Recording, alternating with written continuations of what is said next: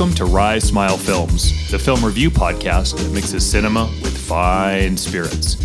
Journey with us as we encounter new, old, and strange films, with the occasional dabble into sports and music. Proceed with caution, as these podcasts feature spoilers and some mature language. This is Matt. And this is Jesse. Today on tap, we have Cruella, starring Emma Stone, Emma Thompson, Joel Fry, and Paul Walter Hauser. Oh, get ready for this. Story by Aline Broche McKenna, Kelly Marcel, Steve Zissou, screenplay by Dana Fox, Tony McNamara, and directed by Craig Gillespie. It's a lot of people contributing to the screenplay for this one. Boy, you're not kidding. When I saw that pop up too, I thought we were in for a real rocky ride. Well, it's a good that plays out as we break it down. But yeah, it's a lot of names, isn't it? It's a good thing that it pops up at the end of the movie, so you don't really have time to process it.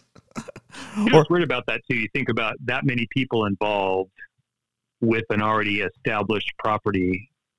Should give one pause on exactly how many conversations we had about a character that we'd all kind of seen and been accustomed to knowing the ins and outs with. So we'll see how it plays out. But yeah, it's certainly an interesting screenwriting and script by creditorial markings for sure. Absolutely.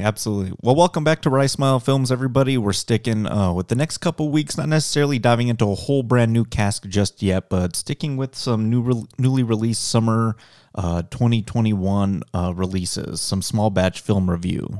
Small batch being, we're making just a little of it, but it's going to be unique all into of itself. And today we're going to be talking about Cruella, released just a couple weeks ago. This is the Disney origin villain vehicle for Cruella de Vil, the primary antagonist from 101 Dalmatians, which I think we talked about last week. We really dig that original cartoon. It's definitely been one of my favorites.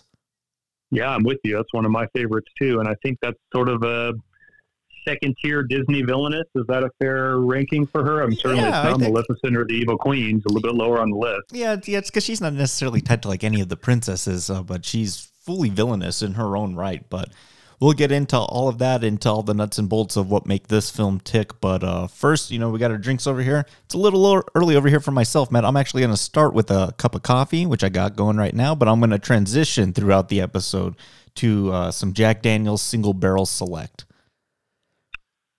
Well, that's pretty close to what I'm doing too, except I won't be transitioning into any Jack Daniels. I'm probably going to move just good old-fashioned beer here in a little while. I've got a couple of choices, but the liquor pickings are a little bit limited, so it's coffee, and then we'll see what beer I decide to crack open, which doesn't seem to fit Cruella at all. She's not a beer kind of review, but, take them as you get them, I guess. But you'd probably drink her coffee black. Boy, you got that right. Excellent. Well, let's go ahead and get this started with our flight question. Cruella de Vil, if she doesn't scare you, no evil thing will. Oh, to Roger. See her is to take a sudden chill.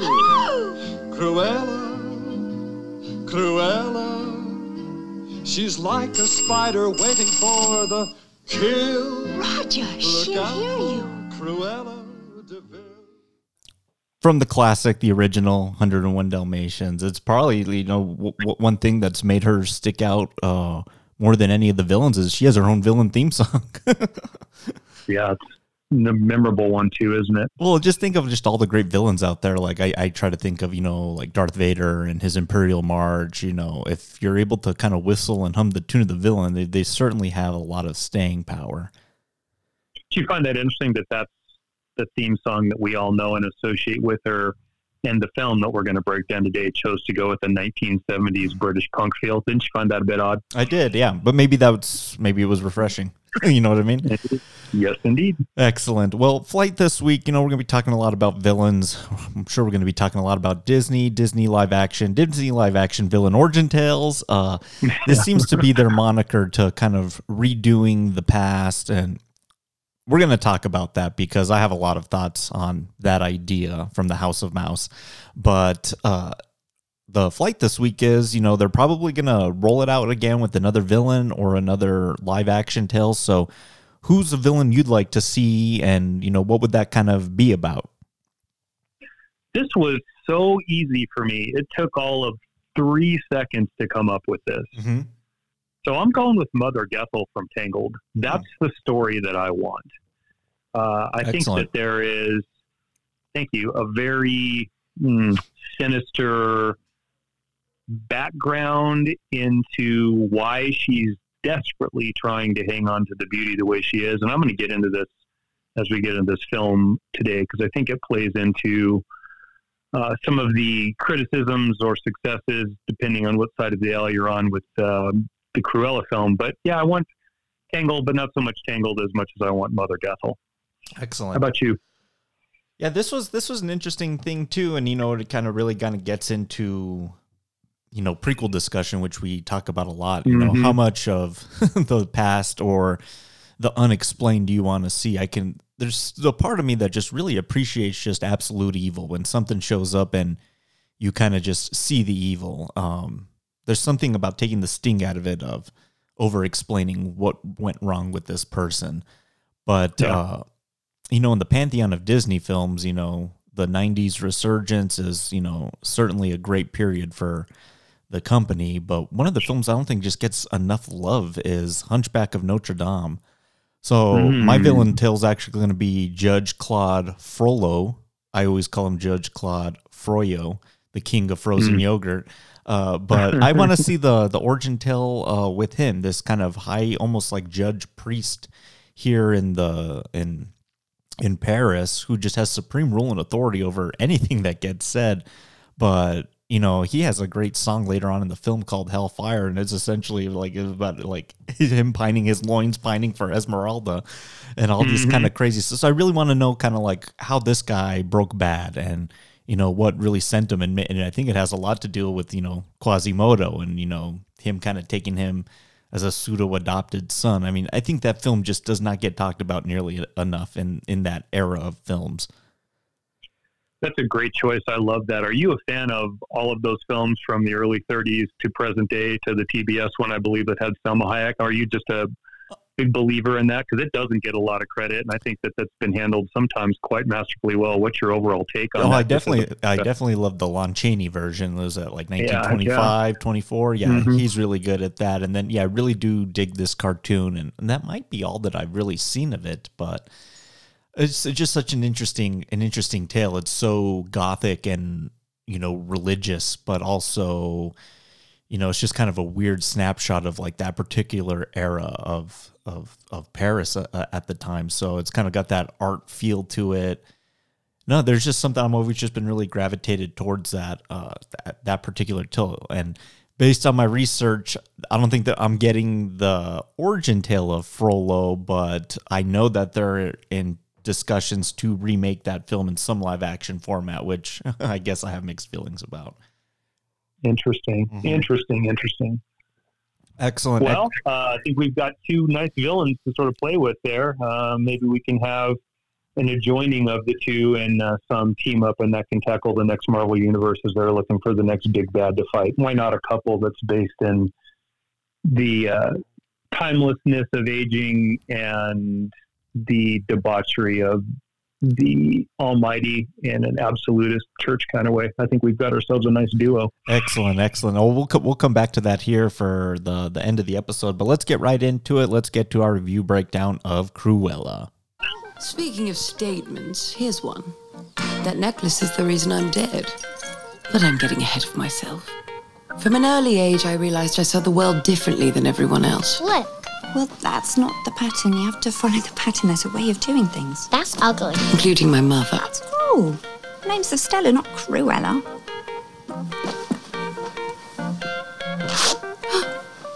It wasn't her I was challenging. It was the world. But of course my mother knew that.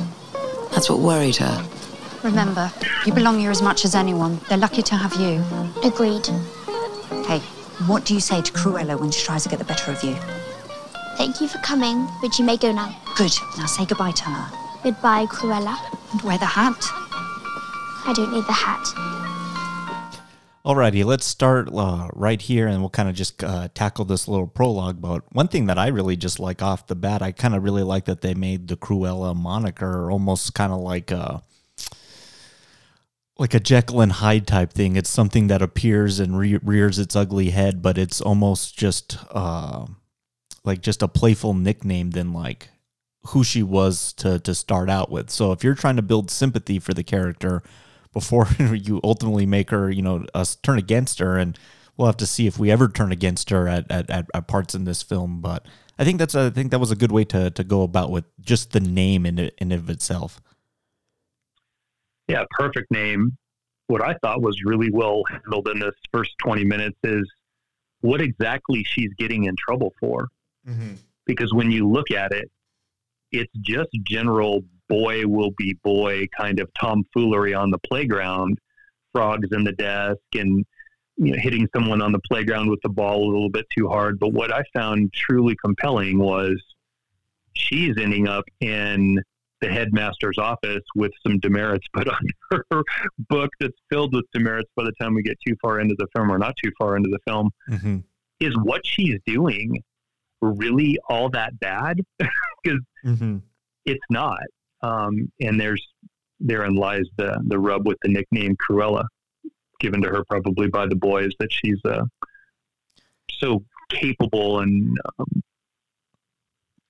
frankly, more talented than, And does that work for you? I mean, in terms of just like the origin tale in general, because when Cruella shows up in that original cartoon, when the sound clip I played with Roger singing this song that he just is improvising perfectly at her arrival at the doorstep, she just shows up and you just know she's bad.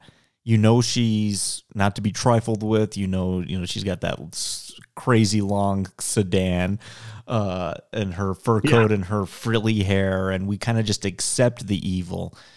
Does it work for you to kind of get, I don't know, how do I say this? I feel like, humanizing her a little bit, which I think is needed, but it does take a little bit of a sting out of the villainous aspects a bit for me, especially when you kind of say everything is rooted in kind of revenge and intentions of trying to, undo a wrongdoing done to her mother. Does that take away from the character that we've already seen before? It can, and often does. We've talked a lot about the trouble with prequels as you're, creating the story behind the lesser developed version of what we've already come to know in the established film, whether it's Darth Vader or Hannibal Lecter, or we could go, on and on, even the Bates Motel if you want to do like television, right? Mm-hmm. In this film, it does. In all prequels, I can't say the same. It poses, I think, the essential question for me in this film is villainy learned or is it inherent? And if there is a progression to what villainy becomes, a lot of this film is going to make sense in that progression, and cause and effect absolutely are the components in that it has to be built on. Right? That's cause and effect. It's the story. Sure. In this film, the long answer to a short would have been yes, is what I just said. It does work for me in this film. How about you? I detect a little bit of hesitation in you from this. I think just a little bit. I mean, I really do like some of the things that we'll go into here right from the get-go. But it does take a little bit of the villainy sting out of it for me. There's just something so inherently evil about a lot of those early Disney villains, whether it's Maleficent, the evil queen in Snow White, Cruella. I'm trying to think of who others in there. The evil godmother, the stepsisters in Cinderella.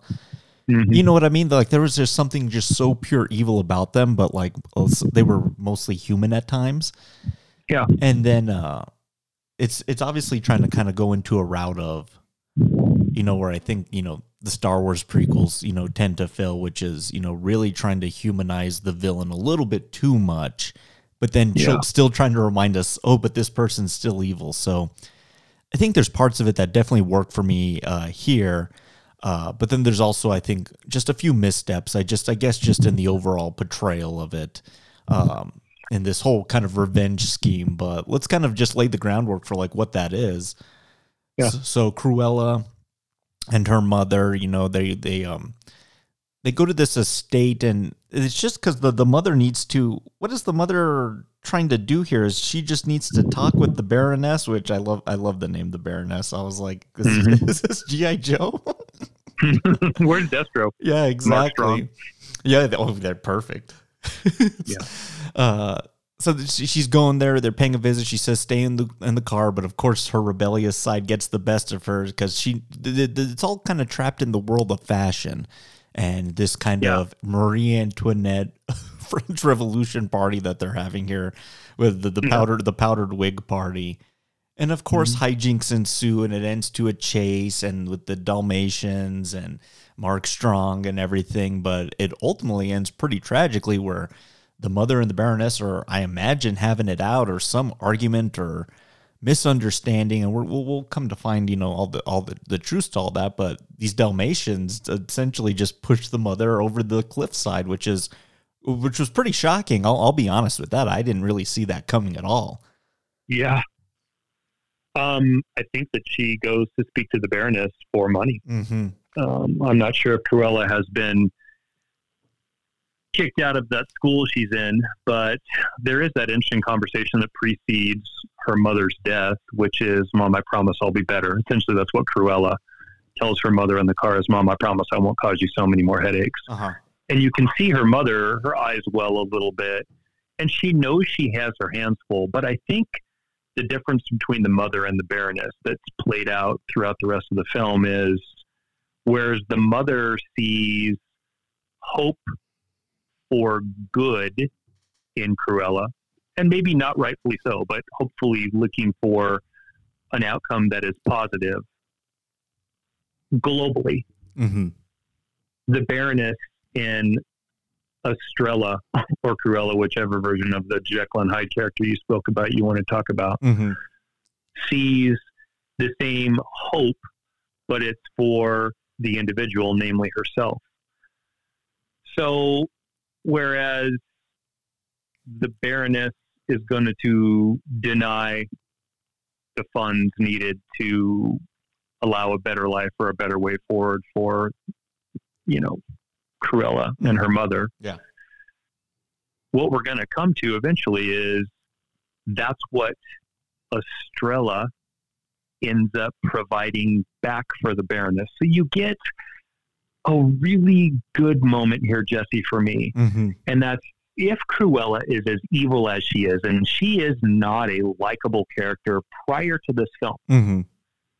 I was like, look, man, murdering dogs, that's a long way back. Yeah. It's very hard to make a dog murderer redeemable, right? Mm-hmm. Yeah. So you have to create a foe that is more hateable. And I think they do that. Yes, absolutely. Sure. Mm-hmm. You know, and that's been done from time to time fairly well. I think Dexter did that really well. If you ever chose to watch that show, Dexter, I think they did that pretty well. Yeah. But the transition that you were speaking about in the prequel guys, how do you take this character that is just wrought with innate evil and humanize them? Has to be built on a series of cause and effects and consequences and a staircase-like effect that builds to why I'm doing what I'm doing. And this gets to the question that has been on my mind a lot for, I feel like, the last 2 to 3 months on the show. And that's Warner Brothers interfering with their films. Well, that's A, and this is B then. Why is our villain doing what they're doing? And we're going to get into this today because I think I've come to it. Not just in this film, but a general sort of hyperbolic one take, if you will, on that. And man, I took us on a tangent here with this rant. But no, it's good because it sets up the whole kind of premise of the film, which is, you're right. You know, in order for us to kind of get on the side of the villain, who's viewed as the hero in this film, the villain of this, Emma Thompson, the Baroness, needs to be just as evil, if not more so. And I think that is an accomplishment of the movie. And if we're going to go to why Cruella decides to get back at the Baroness, I think you have two reasonable setups that have already been established. Number one, that's reclaiming the necklace. Mm-hmm. Hopefully it's not Carlotta Valdez's necklace, but it's sort of similar with its red, right? Yeah, it is. And that plays out to great significance later in the film. And secondarily, the Baroness represents the world that Estrella wants to get into, and it's the world of fashion. Now, we have to be careful here because this might be a little too The Devil Wears Prada. I think it does sway that way at times. A little bit. Yeah. And it's just, I think it's because the world of fashion is so particular to that film and the way the characters are depicted. It's hard not to draw that correlation. Yeah. But, let's talk about that, okay. the world of fashion a little bit later, because I have some interesting thoughts about it and maybe just my own just kind of insight into that. But well, I know that you're very adept in the world of women's fashion and haute couture quarter of the 1970s, so I can hardly wait for this. Got your finger on that pulse, don't you, Jesse? Yeah, I sure do, on the zeitgeist of fashion.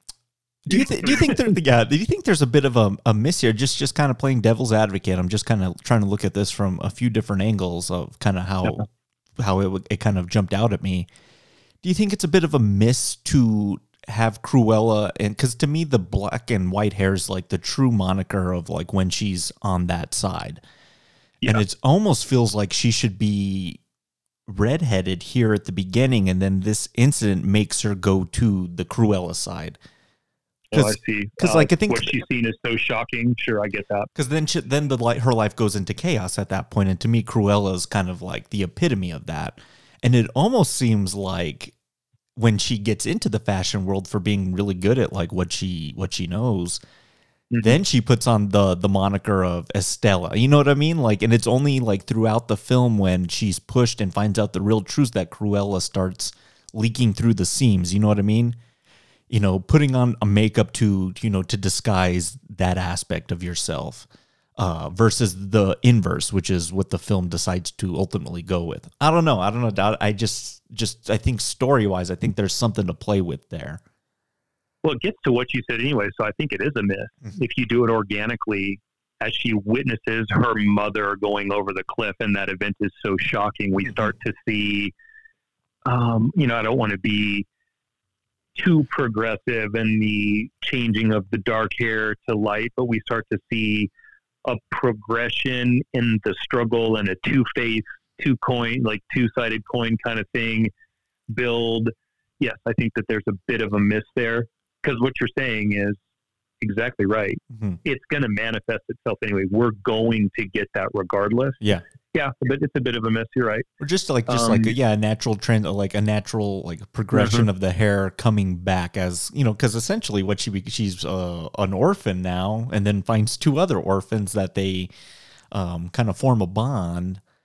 And, that's got to be chaotic. You know what I mean? It's, kids racing kids, so to speak, in this dilapidated Shantate Indeed. that they find. But this is, Horace and Jasper, which were two of my favorite characters from the original cartoon. And let's just kind of get to this aspect that I think is also, a plus. I think this film was cast really well in all its parts. Oh, man, yeah. Emma Stone, I think, is just pitch perfect for this character. I mean, her British accent is on point. I mean, the look is just so spot on. Horace and Jasper, Joel Fry and Paul Walter Hauser, really good. And then you have Emma Thompson in here and Mark Strong. I mean, it's just so well put together in the casting department. Stellar cast. Yeah.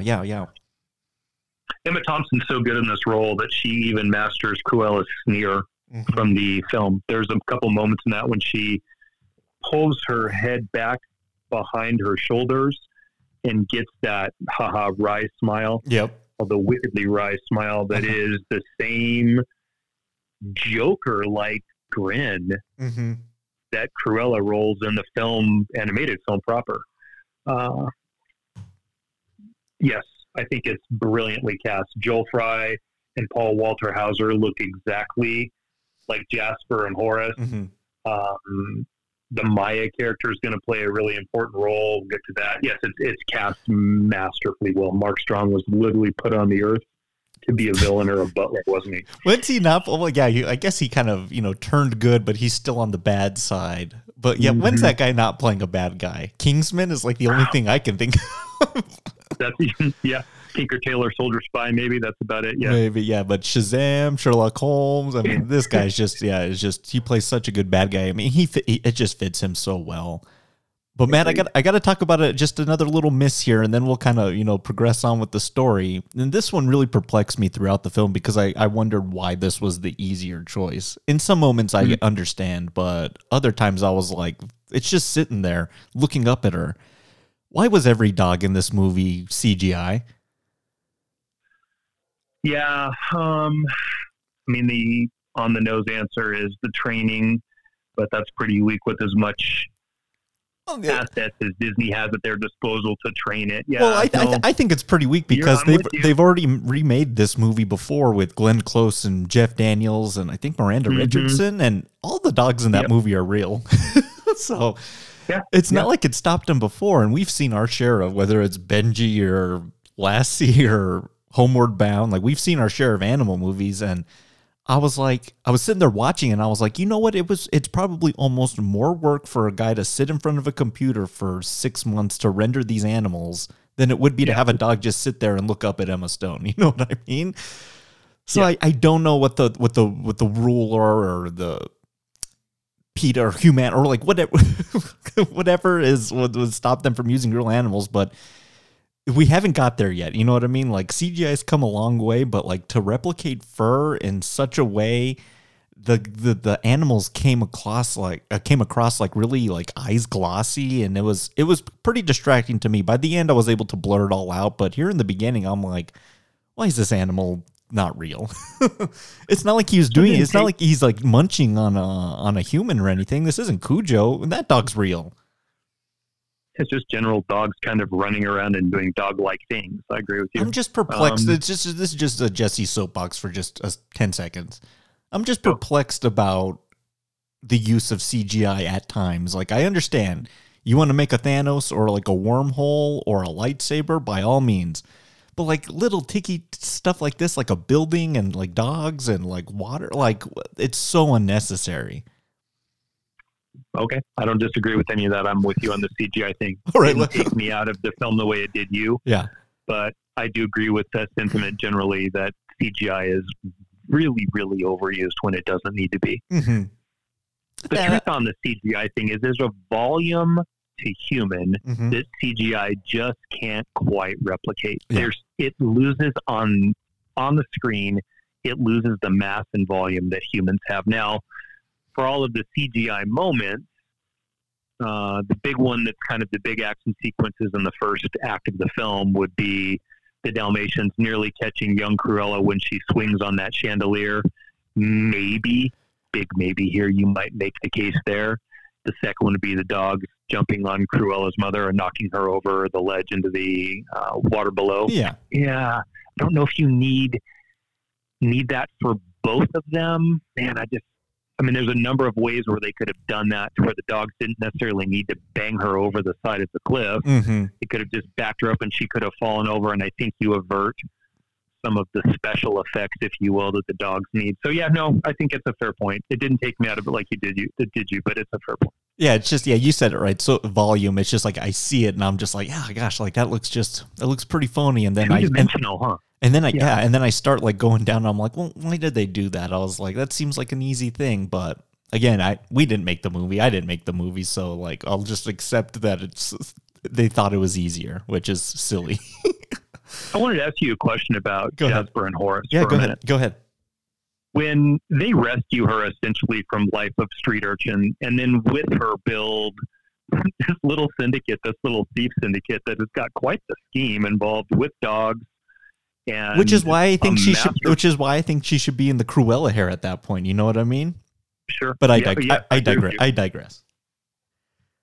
Did you find that to be as brother and sisterly as the movie wanted you to think that it was? This is the young up till her getting the job as the janitorial service in the Harrods or whatever store that is. Did you buy that? Yeah, absolutely. Yeah, and I kind of liked, this pickpocketing gang, and, they got their own thievery ring and this and that, and they take jobs at hotels, cleaning to go, pilfer the resources. I really like that. I thought their dynamic together worked really well, especially when we get into the heist sequence of the film, which was maybe my favorite part of the movie. I thought that was done through one really simple writing decision with 7 different writers involved. They made one simple decision, and that is Horace and Jasper try to isolate her. They try to leave her alone. They don't coddle her. One of them doesn't really fall in love with her. They don't immediately have some attraction, and thank God that they didn't dick around with that in this film. They just I thought they would have. I thought towards the end it was like Jasper. I thought they were leering towards that, and they kind of backed away. But there's one line that we'll get to, I'm sure, that kind of plays on that, but she handles it so well. But in this moment, it's basically, you got to fend for yourself, and she's able to, but barely. So on the playground, she was the best arm in the dodgeball game. In the class, she was the smartest by miles, as they tell us several times. But on the streets, she's still a little raw and a bit of an ingenue. Yeah. And these two, Jasper and Horace, tonight, well, here's what you need to do. No. It's, they escape to, you said, Argentate, and she happens to keep up. And it's a bit by luck. And at that point, they just can't quite get rid of her. And she, in her own way, carves out a space that is as important in that trio, or I guess there's 5 of them with the 2 dogs, quadrant, pentagon, whatever you want to call that. Yeah. She's really important in that. And mostly it's done through the costuming that she comes up with to disguise them in their heist. Yeah. Jesse, sometimes the best answer is the simplest one. And for all of Hollow Earths and all the bullshit that we've been struggling with for the last 2 months, where this is starting to really succeed for me is, look, it's right there. Just set it up. She likes fashion, especially if you're going to use her the way they do and dress her the way they do for the majority of the adult Cruella in this film. And it's established pretty early on in that opening montage that, her mom, they both kind of have a liking to the fashion. They're, kind of putting their own sewing things together and whatnot. But we really see it progress in these next scenes as she gets in one of her jobs here at one of the Baroness's frontside stores here in London, and she kind of tries to weasel her way in to do these things until she just has I guess a drunken bender and falls asleep in one of the window side displays. But before they cut to that, and we don't see this, has made it up within her own aesthetic. And when we come back to it, everyone's mortified and horrified. How could you do this to the Baroness's dress? And she's about to be arrested, and it's completely crazy. And then this happens. You, grubby girl. Yes? Jeffrey Card.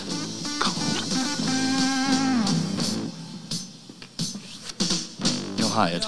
This address, 5 a.m. Don't be late. Dave. You're a fool. That girl put together a better window display than I've seen here for 10 years. Here. You were right. This is a very good shot. You know what I really like about that scene, Matt? The inclusion of the Doors song in the background. Well, I will agree with you, and I don't say that often. That absolutely worked in this film. And while we're there, let's just go ahead and give it all the credit it deserves.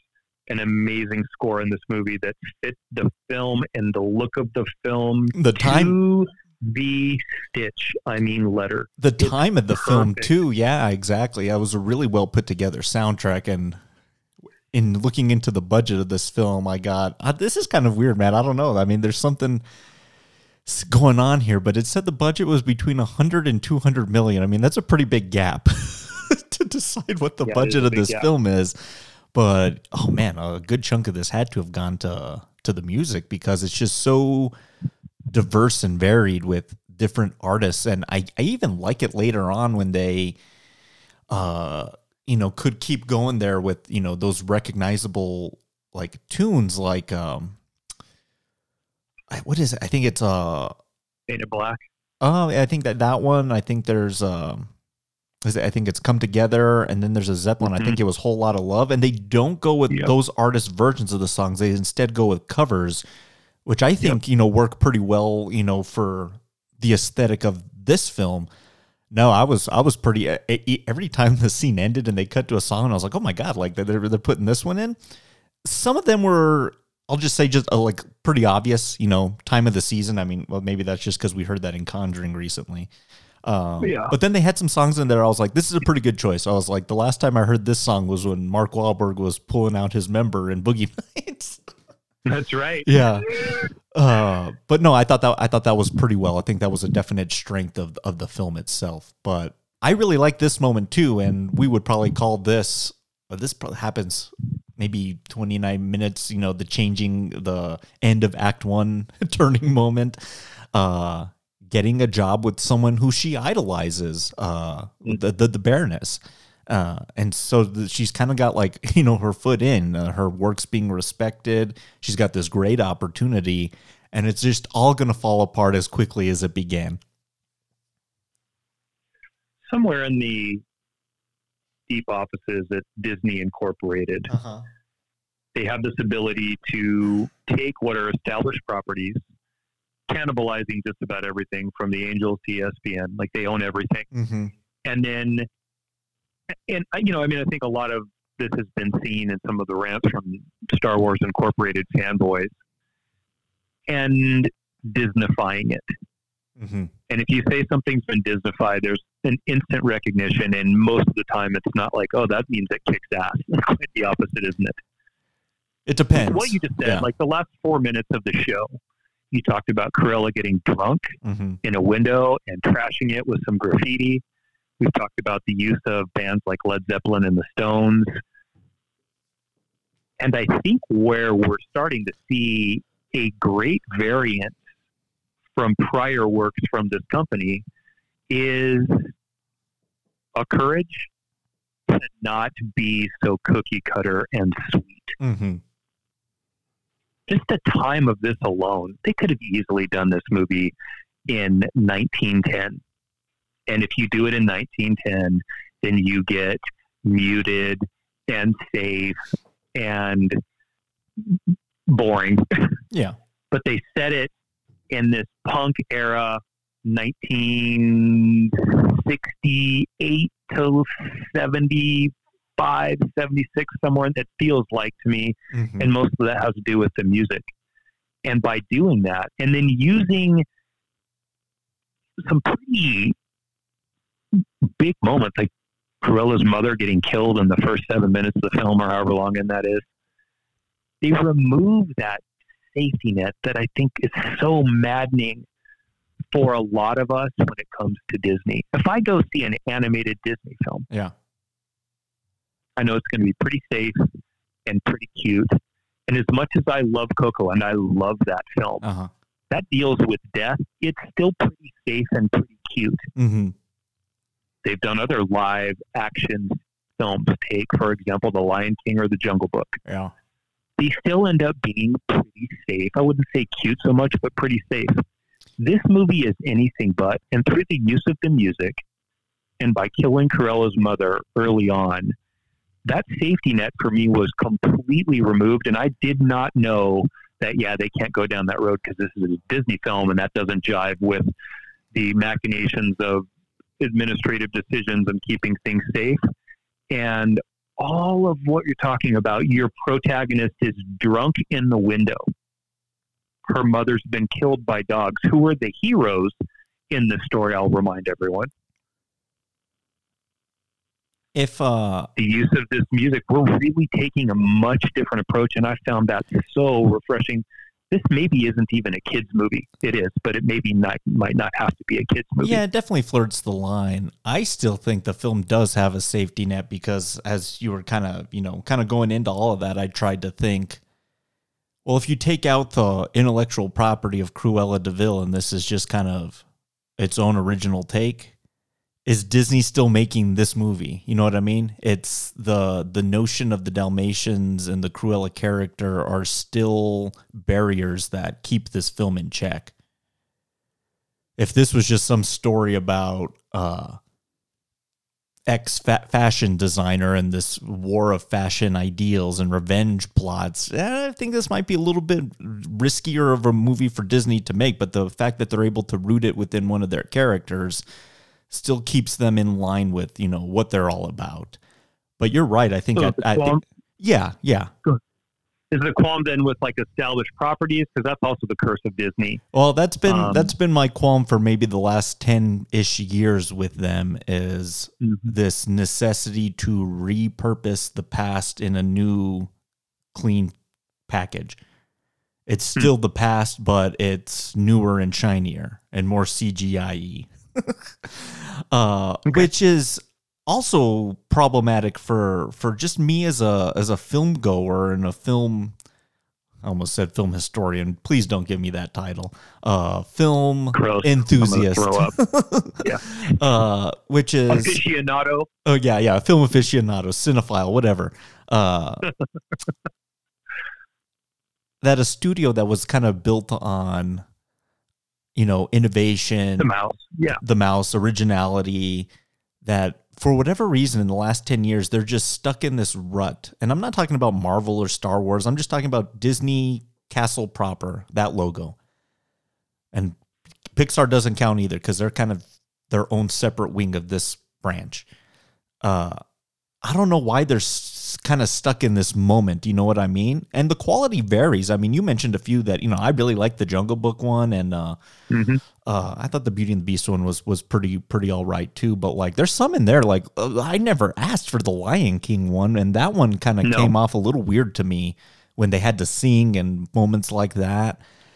It's just a weird period for this particular studio. And then when I hear they're making sequels to movies that are 30 years old, I'm like, is there really no source of originality over there to take a chance on an idea that could, you know, birth a new thing for them? I don't know. I don't have an answer for you. It's just, I don't know why they're stuck in this mode right now. I know why, because it's about money. Sadly it is. And as you're going through that, I was racking my brain trying to think of where the new properties in Disney appear, and I think mostly it's on the animated side. Take Onward, for example.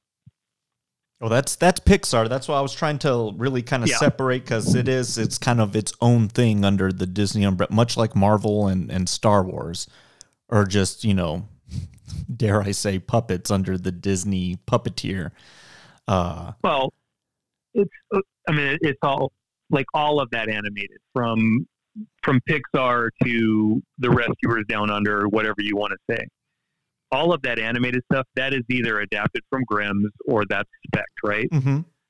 What we tend to get on the live side is, for the past decade, the remakes or prequels to characters, Maleficent included. Mm-hmm. Is the answer, and I mean, I don't think Disney and their wallets certainly don't care about what you and I think in this space. They're making a fortune and like, even though, and we paid for this film on top of it, so we're completely hypocritical. Yeah, right? we're preaching to the suits. Exactly. Yeah. It's from afar. You don't think they're turning into the podcast this week, do you? They can if they podcast school. They can if they want to. Is the solution, or is the daring then the risk for them to do something live action that doesn't involve an animal as a spec property? I don't mean we need like Inception, Christopher Nolan levels of spec properties, but is that some area in Disney, business-wise, I'm asking you, where you think they might be able to find some traction? And look, I'm sure there's a few live properties out there that exist in that space that I'm forgetting. But is there some room there business-wise for them to do some material that makes you care? Absolutely. They just need to take a chance on it.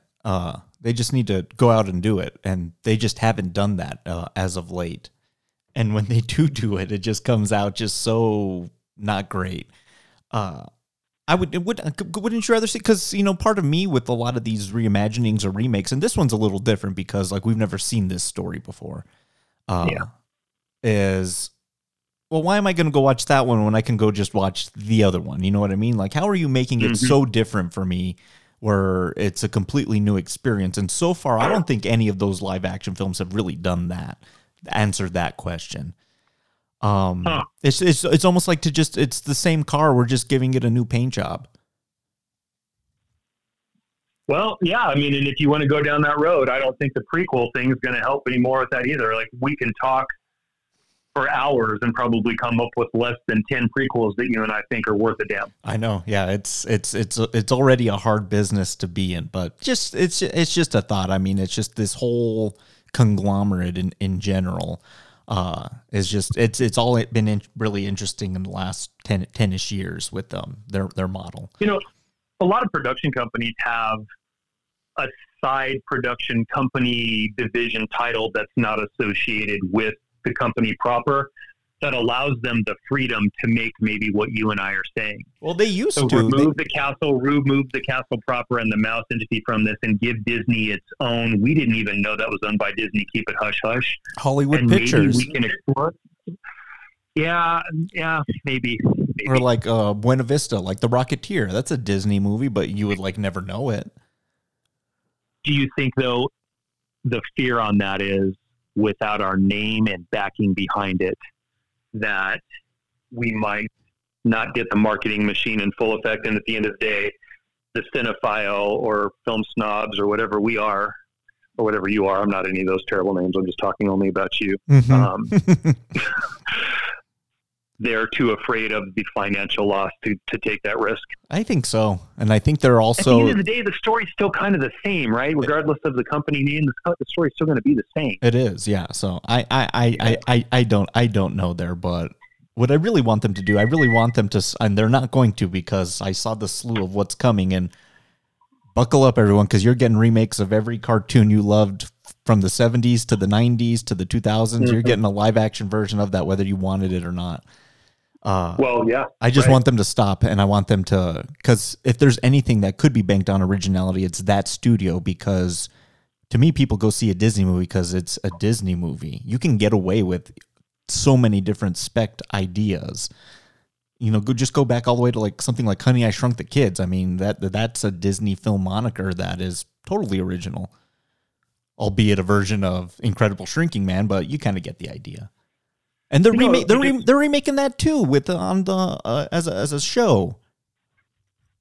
Yeah, that's gonna suck. I didn't even like Honey, I Shrunk the Kids, to be honest with you. Oh, that was one I really liked as a kid, but that's just a whole summation of that just kind of business model in general. But let's get back to go ahead. One more quick thought, and then we'll get back to it. Mm-hmm. Think about from the animated properties that they've turned into feature films. Okay, so you brought up all of the pre-existing cartoons that they're doing as live-action prequels or live-action features. And you can say the same thing about the Marvel element in this as well, because all of that's on the pages of dime store comic books for the last 70 years. Yeah. And when they decide not to go with that, Kathleen Kennedy and Star Wars, when they probably should, because a guy named Timothy Zahn gave you some pretty good source material to work with, and they screw that up too. So, we can sit here and bemoan the source material that they're using and where they're getting it from. And I don't believe that any of that is not unfounded. I think all of that's supported quite well. Yeah. But at the end of the day, hate to say it, mouse has big green pockets, my friend. No, exactly. And he takes your money when you go to the park. You pay $20 for an ice cream, and you just accept it. Don't I know that? Right? Oh man. Okay, so let's get back to the film. I'll play this clip. There's a movie we're talking about. And set us up for this next bit. You all right? Okay. She called my mum a thief. Said she failed as a mother. What? Your mum? She knew your actual mum? It turns out that was her party we were at. Mum worked for her once. dropped the necklace as I was running away. She must have found it. It's mine. So I'm taking it back. Taking it as in? Stealing it. Yeah. Ladies and gentlemen, I give you the angle. Alrighty, let's get into it. I knew this was probably something you were going to really like because we like these types of movies.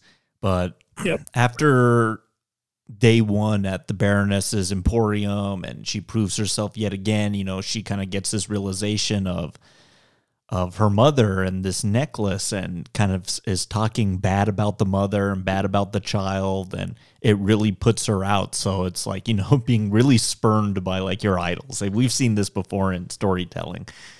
And it's something that works really well. So now she has extra incentive to, you know, bring this, you know, this persona into the fold, because then it just becomes a story about revenge. Am I not wrong in that? No, you're absolutely right. Yeah. So this portion of the movie, I think it really works for me. This kind of heisting with Horace and Jasper and the emergence of Cruella as this fashionista icon that she, you know, starts to become like an urban legend in the fashion scene.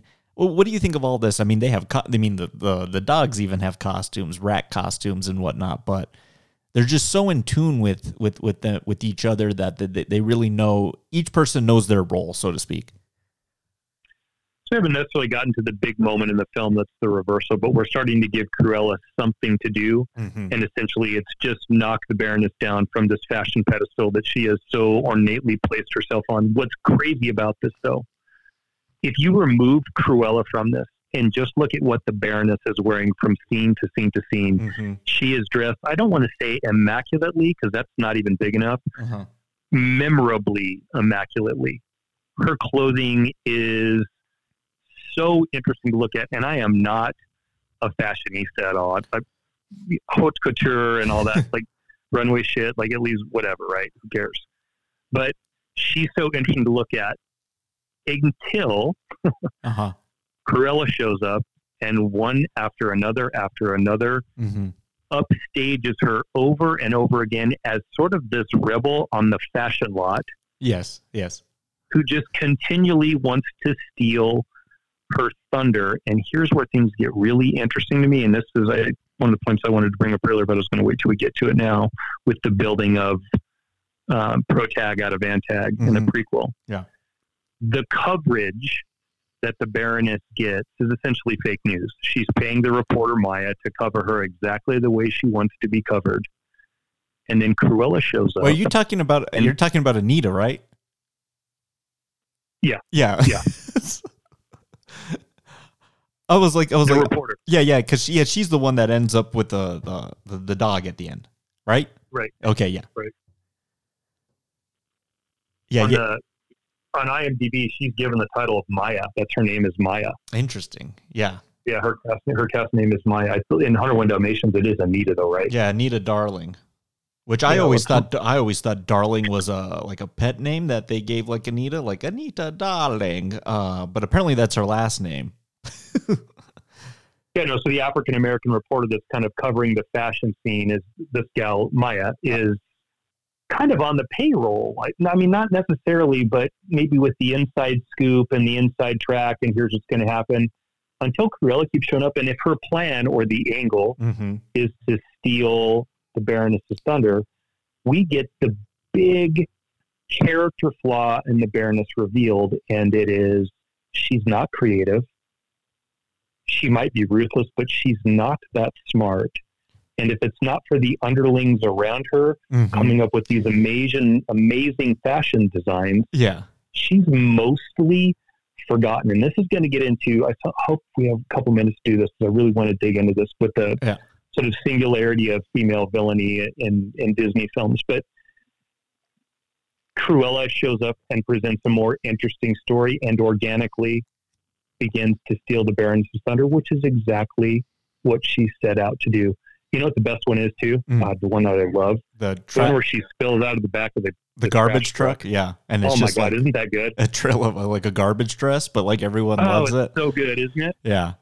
Yeah, you're right. The Baroness, she rules with an iron fist, but it's essentially just a cadre of people. And this is kind of what reminded me, like of Meryl Streep in Devil Wears Prada, of like being able to like have people do your bidding. Get me my lunch, steak, get me my steak, or make me the dresses. Like we never see her really do anything. You know what I mean? It's like all like just a show. She's the one on the pedestal, taking the supreme credit as people like furiously work around her. But yeah, you're right. Once Cruella shows up and they kind of get this quasi successful heist, although the Dalmatian does eat the necklace, and then they have to kidnap the dog, and that becomes a whole thing, and then they're housing the dogs and kind of going back and forth. But I do like this other aspect that you're talking about, the emergence in the media of Cruella and slowly stealing the thunder from her, like when she has like the glow in the dark paint on the side of the building. You know what I mean? Yeah. And the battle ensues in such a cool way, it almost breaks the fourth wall as we're watching the images roll across the screen. We're getting the narrative delivered to us in the Daily Mail as well, or whatever newspaper, a London Star, or whatever the hell it might be, over the, like, almost like titles over the fashion battle that's going on between the two of them. And it creates an almost like chapter effect. And I know you're a huge fan of the chaptering of pieces of the film. Yeah. For me, it almost created the same sort of storybook way that some Tarantino films could be done that way. Absolutely. Not quite, but, and maybe it's like 3 or 4 or 5 different times, but there's back to the same thing again. Cruella shows up in every scene in some version of black and white, and Emma Stone and whoever costume designed her looks in this should be winning an Oscar, because she looks amazing. And what can you do with black and white, Jesse? Well, apparently a lot. A ton of different things. Yeah, exactly. She looks good. Oh, what was I going to say about, let's see. You brought up the dogs for a minute. The Dalmatians? Can I talk about the dogs? Yeah. Yeah. Okay. So the character that is covering the Baroness, the fashion scene for the Baroness, I think represents a larger narrative in this film. And it goes back to what we were talking about in the first 10 minutes of the breakdown. If we're going to have pure evil, then the way it's presented to us in 101 Dalmatians is from particular point of view A, traditional protag point of view. Yeah. What this did for me with Maya and the media, mainstream media, being so purchasable by the Baroness, is creating a narrative that maybe we've been led to believe wasn't entirely accurate at all, because the Baroness starts to tell the world that Cruella is wearing dog fur dresses, when in fact she's not.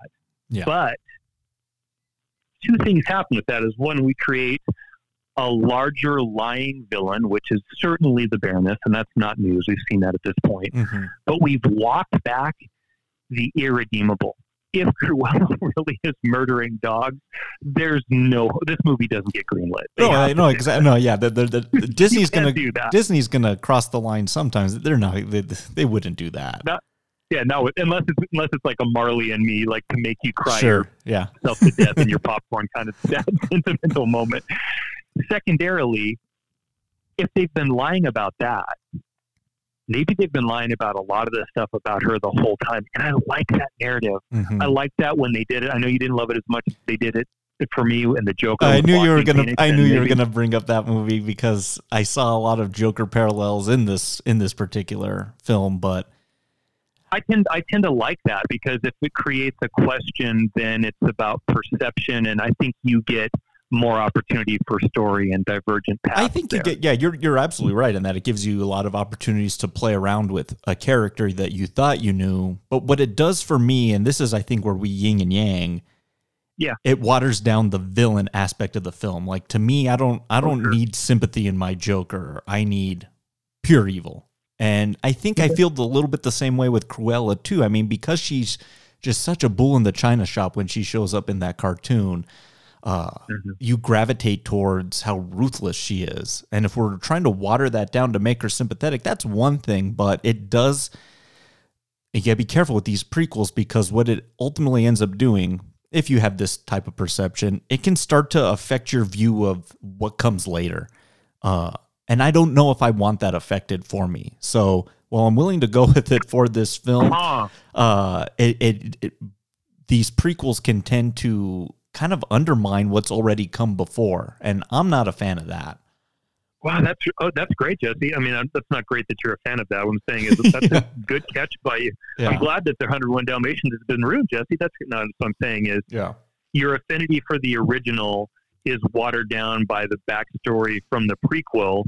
And look, that's a very fair criticism. I didn't get that from this. That makes perfect sense to me. You have to be careful, just generally speaking, with what's already established as canon and really good, and not fucking it up with things like trade routes or... You're mentioning the one that I think does it the worst, because at least Joker and Cruella are kind of a little removed from what they're alluding to, because there's been so many Jokers, and 101 is a cartoon. Star Wars undermined that, and it almost starts to gravitate away from what makes Empire and New Hope so good, which is just Vader as this totalitarian ruling with an iron fist. And it's another reason why I don't like Return of the Jedi, is because they really soften him a ton in that last one. What's wrong with just the guy just being like pretty bad? I mean, there's all about the redeemable moment, but the whole prequel arc became all about the redeemable moment for him, and get me the hell out of there. So I have a hard question I'm going to ask you then. Okay. With what you've just stated out, where do you draw the line between being the embodiment of pure evil versus the embodiment of pure evil with a cause that is worthwhile for the viewer to pay attention to, aka I'm going to turn this into rubble and rule over it? Yeah, I need to see it in the movie that it's being presented in. You can't make that movie and then go forth and make the movie to make him redeemable. So like let me give you an example. Of course, I'm trying to, think of villains just off the top of my head. I'll give you another example of where it doesn't work for me. When Clarice Starling views Hannibal Lecter for the first time, I'm talking about the Anthony Hopkins one, and he's just standing there waiting for her behind the glass. Like you get him instantly with one piece of body language. To totally undermine all of that with Hannibal Rising and, well, here's why this guy started eating people, just totally almost just kills everything that's so interesting about that character. But if you are trying to build sympathies, and Matt, we've done this in our own writing, we call that, the specific moment where we humanize the villain. I need to see it in the film that we're currently watching. Don't give me the evil guy and then go back and try to re-explain, oh, he was evil because of this. No, build it into the story. It shouldn't be its own separate story. Like, make it part of the whole larger narrative. And then where you can really succeed is if you're doing both at the same time. If you're doing the same thing with hero and antagonist, which is going to be really hard to do. Do you want a prequel? Would you tolerate a prequel for Margaret White and Carrie? Probably not. Would you tolerate a prequel for John Doe? Probably not. Fair. The one film that I think it worked pretty well, and it's not a prequel, but we see flashback elements that are peppered into making us weirdly on his side is Thanos in Infinity War. I think that's like a humanizing of his vision of what he's doing is correct. Let me give you one more. Okay. Would you take a prequel called Prometheus? Admiral Quint? Okay. Absolutely not, because we get that moment already in the Indianapolis scene, and that's enough. You know what I mean? That story that he tells on the Orca is enough to know why Quint went the way he went. And us seeing that isn't going to improve or get us on the side of that particular fisherman. It would also need to be Robert Shaw, too. That's tough cast these days, my friend. Do you know what? You kind of know what I'm talking about. Like once you've just established them, if you're able to wheedle it into perfect. Jaws is a perfect example because they find a moment in that story to make that moment happen, where we're kind of on Quint's side that this man went through the most horrendous event that a human could possibly go through. One of many that the humans have gone through in the course of history. But you get him in that one tale when he says, I'll never put a life jacket on again. Like, you understand why he's so weathered and why he has a personal vendetta against this shark. He doesn't want the money. He's got a score to settle. And I don't need a whole movie about that. No, I don't want that either. I'm just trying to think of some quintessential villains, and I think you're around a really important concept, and maybe it's only important because I've been thinking about it for about the last 16 hours. Sure, yeah. Let's talk about just villainy for a minute. Okay. Again, I think when it comes to man, not as gender, but as species, the villainy traits have to be based on the human condition. If they're not, then what you essentially have created is a villain that is a monster. So if your villainy is revolving around one of two tropes, which is usually the acquisition of power, or the other one, which is the bastardization of youth, you tend to get a human element in them. Yeah. If it's something else, like I just want to eat, you generally tend to get a monster. Yeah. I think it's why Hannibal Lecter, for example, works really well until we give him a stupid tattoo. What I mean by that is he is really personable and takes quite a liking to young Clarice. It's almost creepily done in the way that he admires her so much.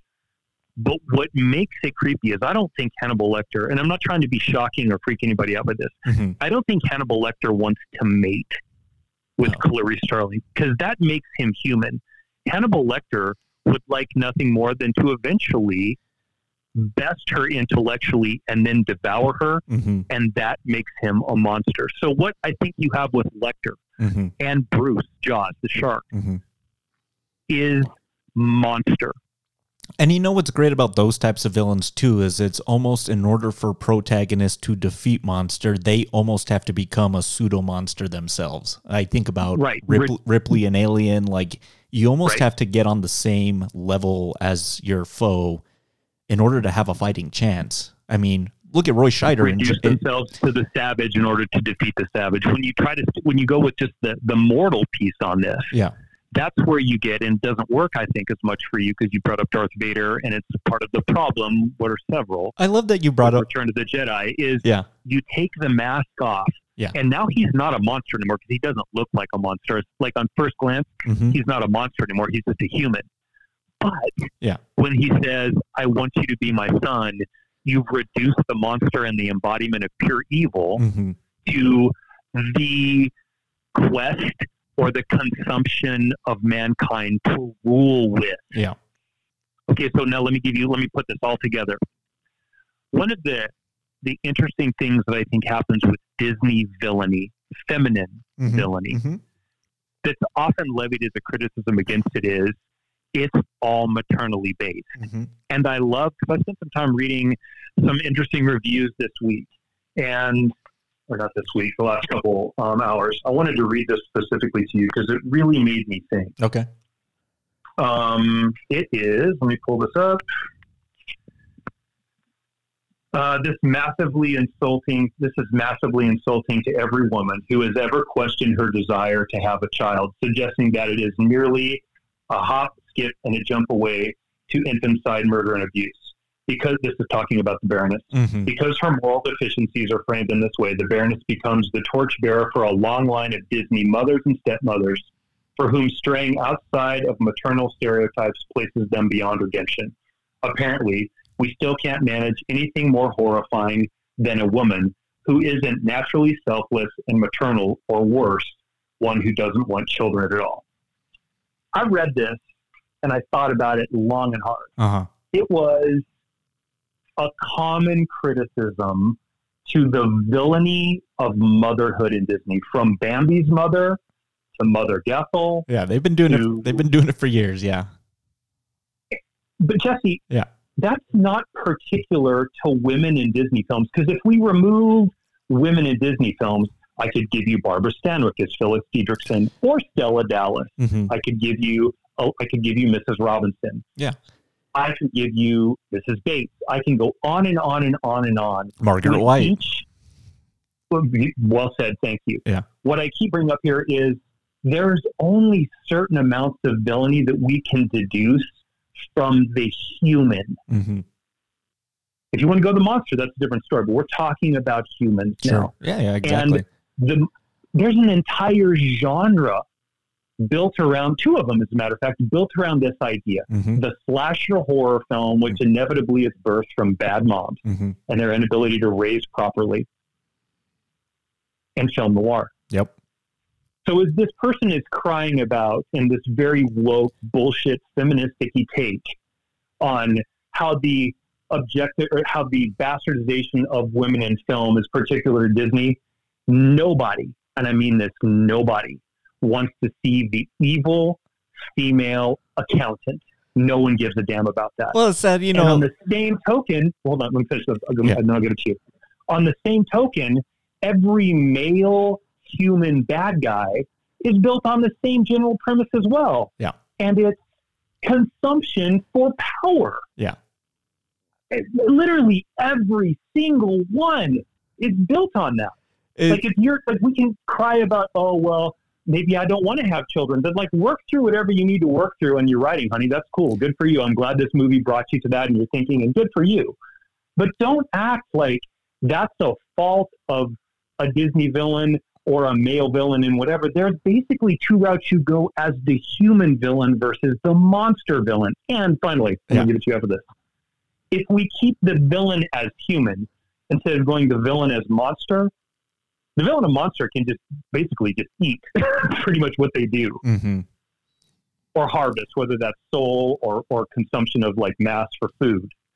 If you keep it to the human, it is basically boiled down to those two simple traits. Thanos wants to rule.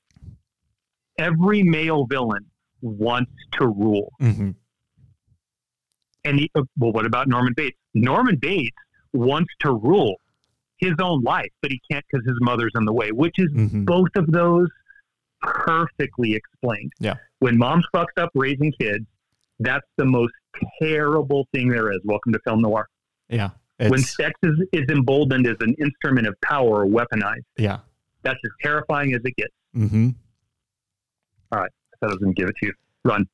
No, it's just why film as a landscape is just always so interesting to me because, people can read into things however they decide to interpret, you know what I mean? Yeah. But it's that's definitely a takeaway that I don't really take away from this because literally Disney's been doing that since 1939, 1942, whenever the first ones come out. And if you I think he did also have his own maternal issues with his own mother as well. And that's why they are so prevalent in a lot of these films, that there wasn't a good relationship there. But yeah, I don't think the groundwork for that is necessarily kind of pulls you out of this film, because what this film is ultimately a tale of to me is someone finding their own identity within horrible revelations.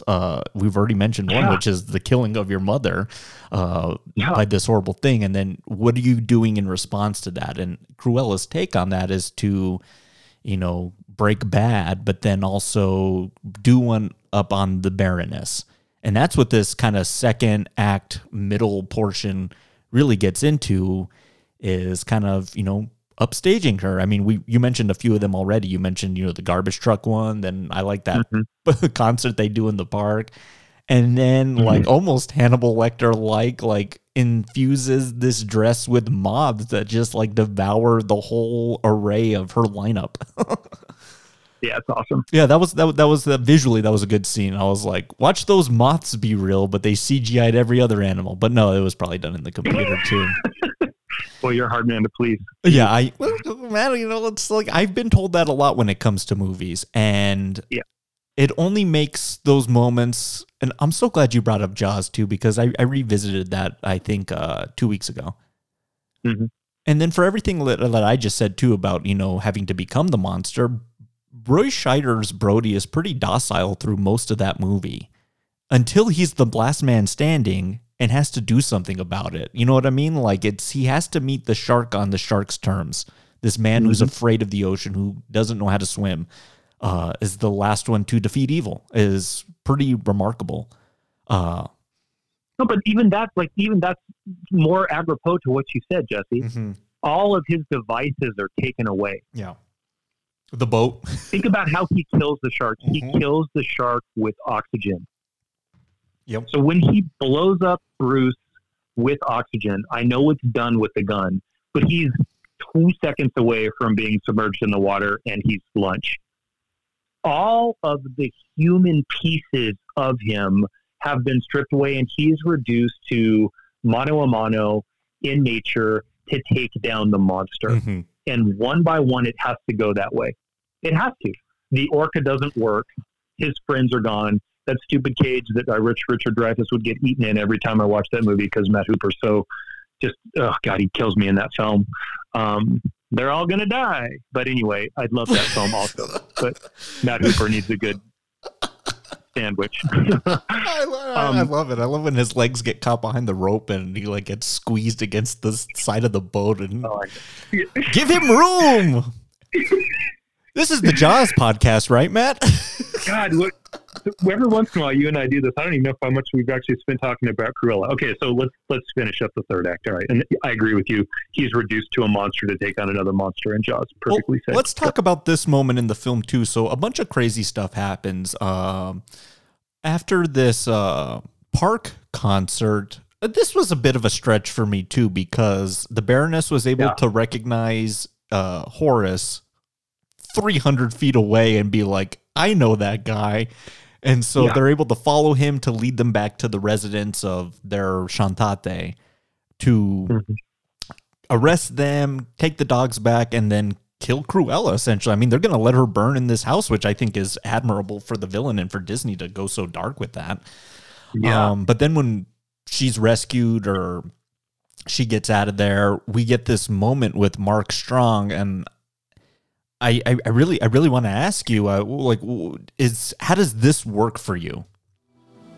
The Baroness has a kid. You.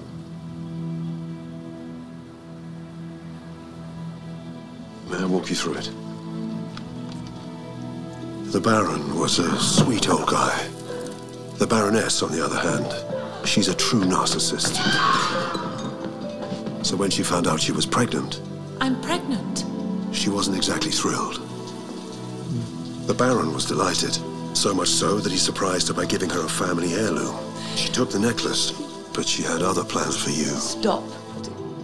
You keep saying you. You are her daughter. I was there when you were born. The Baron was away on business, and she ordered me to do the unthinkable. You know what to do. It was a diabolical request. I knew I needed to protect you. But how? Then I saw Catherine, the sweetest woman who ever lived. She saved you. So all secrets revealed at this point. The scariest part about this scene is seeing Mark Strong with hair. It was just so unnatural. Yeah. But I got the huntsman from Snow White? Almost, yeah. I got to ask. It sure sounds like the same speech. Go ahead. I got to ask you, because this... You know me, man. I mean, this kind of stuff in movies like really starts to like irk me because then we get into the convenience factor to enhance the plot. And I honestly feel like this film was good enough up to this point to not need to go here with this. Why did we have to make it so familiar? I know we're trying to do the thing with the ties to motherhood and all these relations, but I almost feel like this was a revelation that the film didn't need to go into because it also makes the film like 20 minutes too long. Yeah, 2:15, right? So that's a good point. Mm-hmm. It's a twist, and per the beats, I think they said we have to have a twist in here. It's close to being too much. She doesn't need another reason to hate her. We've established so much already why we do hate her. Like how the killing your mother is like literally enough. Yeah, she's a murderer. She's thieving. She's just outright just a bitch. Greedy. Yeah. For all of the things that I would agree with you that aren't working in there. What does work for me in that specifically is the question that kind of ties back into what we were talking about a few minutes ago. Mm-hmm. Okay, so if we're going to talk about the maternal villainy, then the way we described it, it sounds like it's pretty singular and there's not a lot of play there. Mm-hmm. The reason for the Baroness to not want to keep Cruella isn't because she doesn't want to have a family or because she resents her. It's because it's going to take her career away from her. Maybe I like this because it's the same version but opposite of Mrs. Robinson, and you know how much I love that character. Yeah. But when we get a very common horror trope, that's the uncanny, the return of the repressed, that is your daughter coming back home.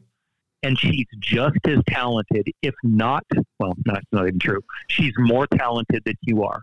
She looks better than you are. Yeah. She might be more ruthless than you are. Then what you've effectively done is sterilize the Baroness. Yeah.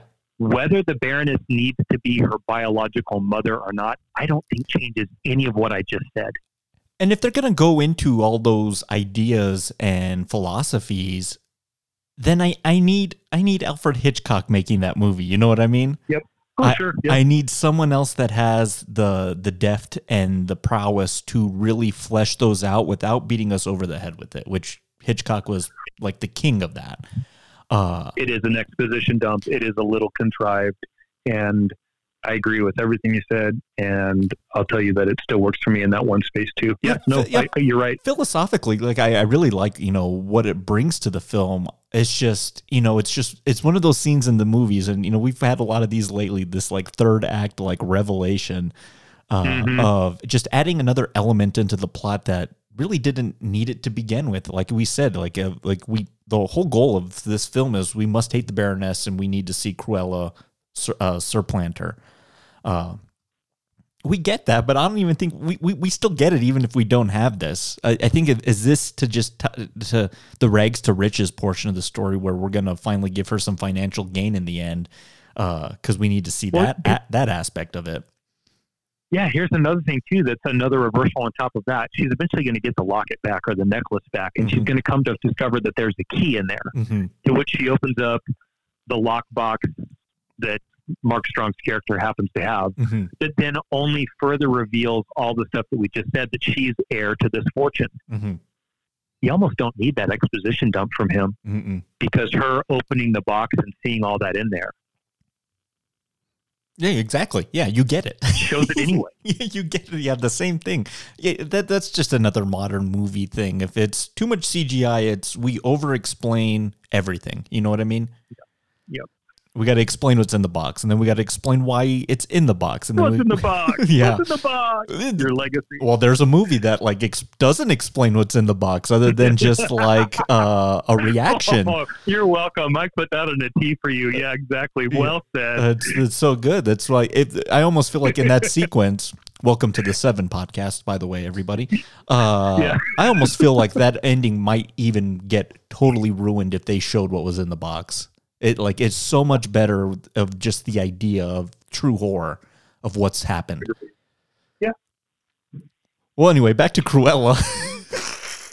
We've covered Jaws, 7, and Cruella in the same hour and 30 minutes. We're doing good. I love it. Okay, so like the final sequences here are just going to be like the final play, but like I got to play the Joker moment because again, we already brought it up. Sweet Estella. Try as I might, I never was.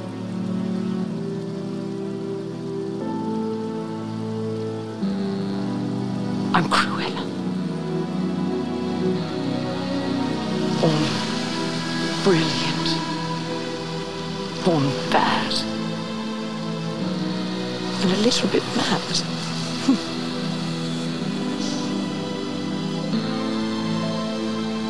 I'm not like her. I'm better. See, this is a pretty good moment. This is like the realization of your true nature, your true intent is now going to take over your full personality. But like if this was the moment in the film, Matt, where we finally see her in full black and white, then I think that idea comes through more clear. Because why tell the story of Cruella's origin story because you want to see how she became the woman that she became? Like, this is like the big moment of the film.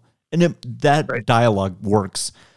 I just feel like the transition could have been aided a little bit along the way. Doesn't kill the film for me, but just going back to what I established of a gradual transition from Estella to Cruella, I think they could have like played that out a little bit more. Fair. Yeah. But this is good. This is good. This actually suggested. I was like, man, Emma Stone would be a pretty good Catwoman if they threw an opportunity her way. I got like a crazy like Michelle Pfeiffer vibe off of this film, and if this was made in like '92, like this would probably be Michelle Pfeiffer in this role, which would be perfect too. Oh, yeah, that is good. I hadn't thought about that. That's a good cast too. Yeah, nice. But let's talk about this final sequence here. So it's all kind of, it ends where it began, which is something I do like in movies. Like I like a return to, where, things like ultimately started, which is the Palace of Versailles over here on the cliffside at another fashion party. But this one is almost like turns into the wake of Cruella, like everyone mourning the loss of this fashionista icon. Yeah. And everyone's adorned in black and white, headdresses and costumes. And the Baroness is like, what the hell's going on here? Like they can't get away from her, not even after death. We did away with her. And then it's just little by little, the plan, slowly starts to come to fruition. And we failed to mention, but, Cruella pulls a Terminator and breaks Horace and Jasper out of the jail. And the team's back together, and there's some good moments there where they're like kind of resenting her attitude change a bit, where they're like, maybe we should bail and kind of like cut our losses. And they do come back around to it, which is I think pretty good character moments for those two at least. Yeah, we start to see her, as we talk about Breaking Bad, forsake her own family and go down the path that the Baroness did, which is everyone is just sort of at my disposal as a means to an end. And thankfully she's able to walk that back, because there's a couple moments where I sort of expected Jasper and Horace to tell her to pound sand. Obviously they don't. We've all seen the movie. Mm-hmm. and like rightfully so, not come back. Like I probably would tell her to go to hell too. Mm-hmm. She's able to bring that back just in the nick of time. Partly it's because they're incarcerated, otherwise they would flee. But it's also a reminder for her that you can't go all the way bad, because there won't be any reason, not for Jasper and Horace, but as Jasper and Horace represent the audience, a reason to still be on your side a little bit. Mm-hmm.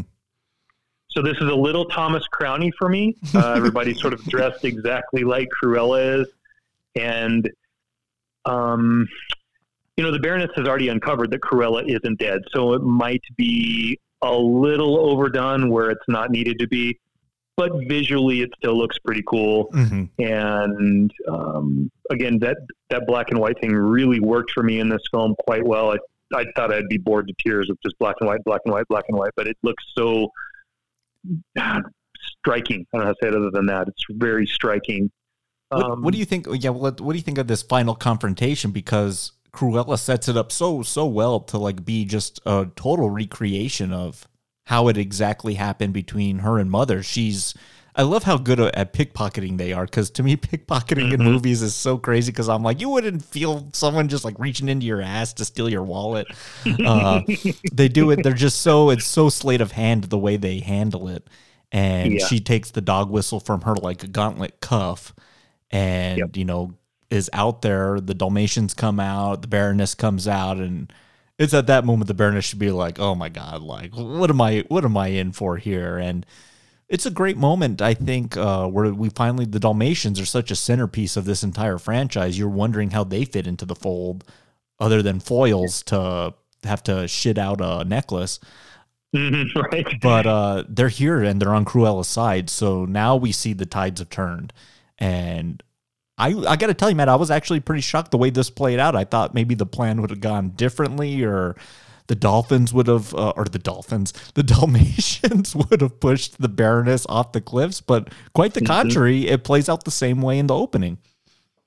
I'm sorry. can I please have a hug? You're not going to push me over the cliff, are you? No, that's too on the nose even for this movie. No way that would happen in a Disney film. Boom, over the cliff she goes. However, Cruella, who is claimed to be the mastermind and far superior intellectually to the Baroness, once again proves that is the case. 200 people witnessed this murder. Yeah. And that was the goal, was to catch her in the act, to ruin her, not physically, but image-wise. Kind of wants something a little bit better than a parachute from the skirt she was wearing, but it works. Yeah. At this point, how much more movie do we need? Because as much as I did enjoy this film, it is getting a little long. We do need to come to an end at some point. This is an hour and 45-minute movie. No disagreement. Yeah. But yeah, catches the Baroness in the act. Everyone turns against her. She's going to lose out on her estate because we've already established that Cruella is the rightful heir, but she happens to be dead. But yeah, because of the parachute, we're able to kind of save the day one last time, and she arises as the new antagonist. I really like that kind of touch that she does to the wrought iron on the house at the end. Yeah. Hell House. Yeah. Really good. And then, go ahead. I'm going to ask you a question. It just came to me. If Cruella is the intellectual superior to the Baroness, is it a bit of a miss to have Mark Strong's character rescue her from the fire instead of her figuring out her own way out of that? Possibly. Maybe, huh? That just occurred to me now. Maybe. We need 2 more minutes of film. There was plenty of space, so that might be a miss for me too, a little bit. Probably not. Yeah, because she's been able to kind of like get out of and weasel her way out of every other situation. Yeah, like why not that one? Another to make Mark Strong remove some of the villainy from him, because he's going to be part of the team, I guess, going forward. But yeah, I didn't mind the ending, and I kind of knew where it was going, and you knew she had to kind of take center stage by at least the end of the movie. And yeah, she has this estate, this sprawling fashion empire, and she's gonna do with that as she pleases. And then we get out of it. But then there's the after credits sequence, which I thought was a little interesting. I'd like to just chat with it for a little bit. Yeah. Always trying to put the cart before the horse before the cart before the horse, and establish what's coming next. Now, again, what I say, I can't let these movies impair my judgment of what I liked of what came before, because that came first. The end sequence ends with her dropping off a Dalmatian each to Roger and Anita, the two protagonists of 101 Dalmatians, which is essentially a story of these characters get together and meet, and then the dogs mate, and then Cruella's like, well, I need all those puppies for my fashion. You know what I mean? Yeah. Why doesn't she just do that on her own? Why does she have to stage this crazy love triangle to make evil happen? You know what I mean? For as smart as she was, as we establish, this is a horrible plan. Yeah, man, look, the idea of a post-credit scene is to create questions for your viewer, and they certainly did that. But the biggest one, and that's why I brought up the name Maya, and it hung us up earlier in the podcast too, is she's not Anita. That's Maya. And Anita is the mom to the Dalmatians in the movie. The character Kirby Howell Baptiste, the African-American reporter, is titled, her name's Maya. So are we going to go from Maya to Anita to to Roger? Yeah. And then secondarily, is this a warning? This part maybe is working. Is this a warning from Cruella? Is this her just stirring the pot? No, to me, this is fan service to allude to what you know is on the horizon. But what it does is I can tell you it's already on the horizon. On June, on the 3rd of this month, they announced that the sequel to the prequel is already in production. It's already happening. Oh, goodness. This movie killed the last 2 weeks, Jesse. It made an absolute fortune, so it's coming. I guess they needed a place to go. That's pretty early in the release, though, so it makes me wonder. Let me give you one sliver of hope here, my friend. Mm-hmm. If they made the announcement that there was a sequel coming to this film so early on in this film's release. Maybe that means that they were written together, and so there's a bit more continuity than we might get with, well, that other movie worked, so let's see if we can't sculpt something out of what's left. Maybe we do have that to look forward to, because, ladies and gentlemen, it is happening for sure. Look, Vanity Fair, Hollywood Reporter, it's all over the place. Like, you can even find pre-casting information. It's all over the place. It's for sure greenlit happening. I think it's late 2022 is when it's coming out. And I just don't know what else you're going to do with it. You know what I mean? Because it's going to essentially just be another retread of all those remakes of Dalmatians. You know what I mean? Well, I was going to say, at this point, isn't just 101 Dalmatians the next story? It's pretty damn close. Oh, it has to be, because it's these two with the dogs, and then they fall in love, and then their dogs fall in love, and then you have a harem running around, and then it becomes the quest to get all the Dalmatians to make coats. I did not need this sequence, and I don't need another movie. To what you're going to do with that other movies, you're going to totally undo what you did with this character in this one. You don't need any more. You don't need any more with Cruella. Nope. Like, you've already told everything that there is to be told. Fair. Fair. We can be done with it. It's okay to be done with it. Right? All these after credit sequences. It's like Disney's whole game now is to tease you with the next thing to entice you. But I'm on to you, Disney. It takes a lot to entice me. You're not just going to get me that easily.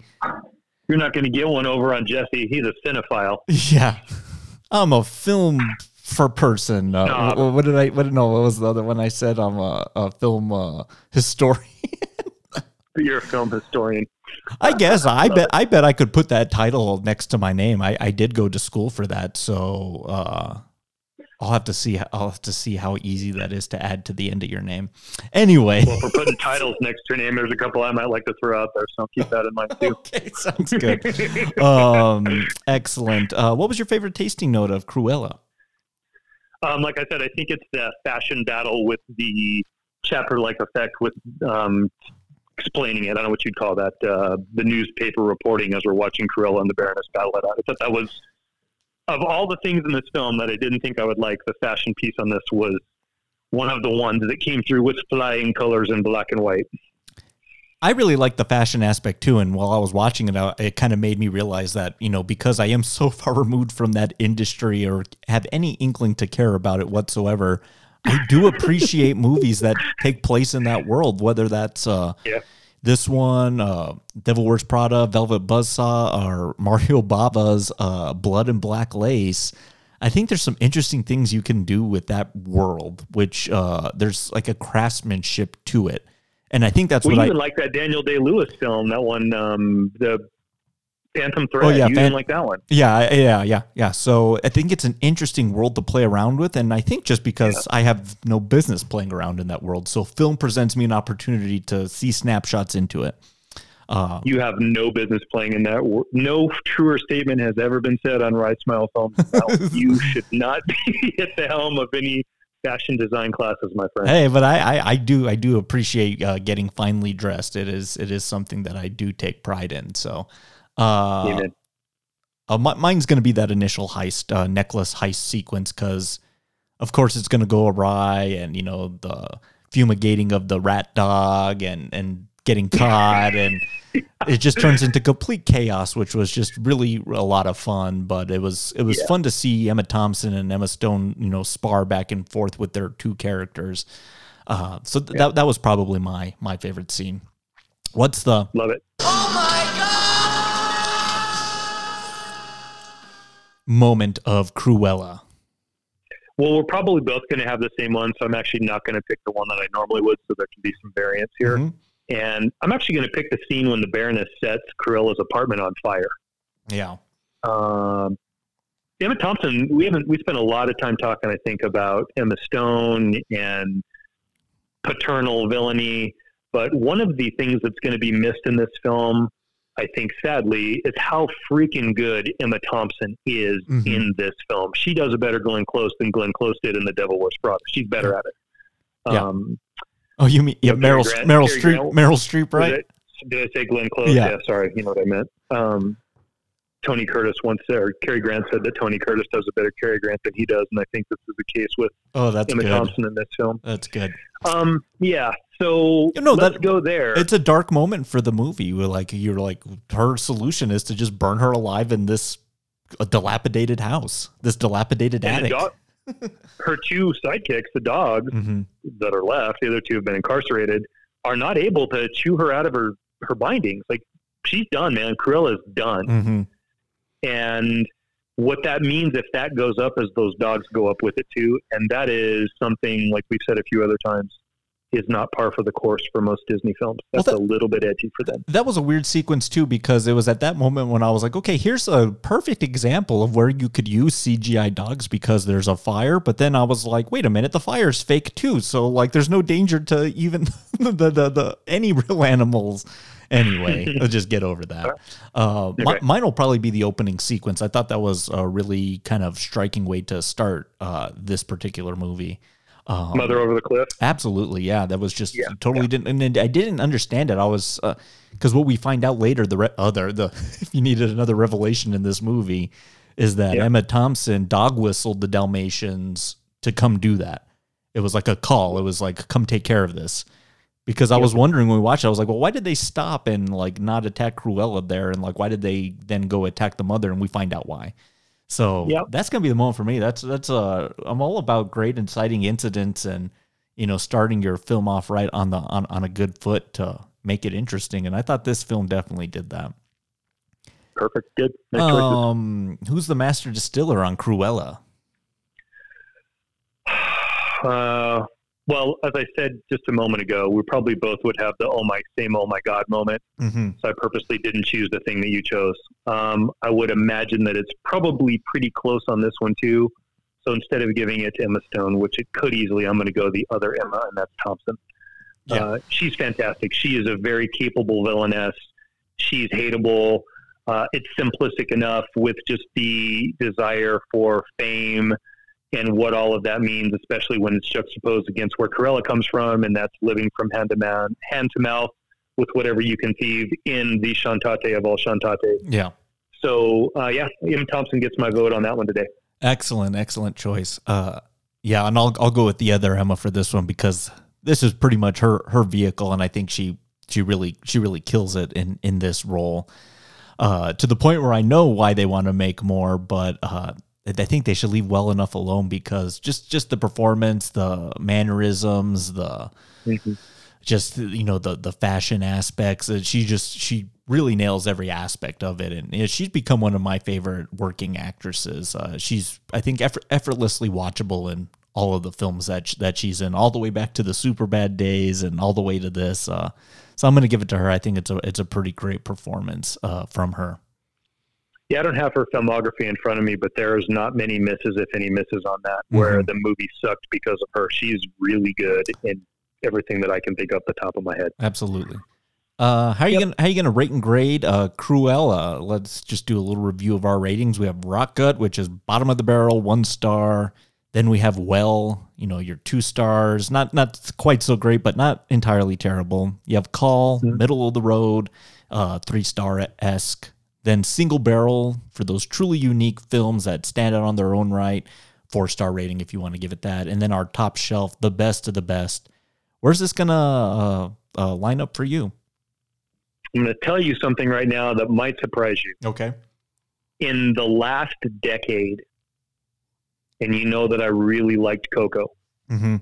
This is the best or most enjoyable or thought-provoking piece in Disney that I've seen in the last decade. Oh, wow. I really liked it.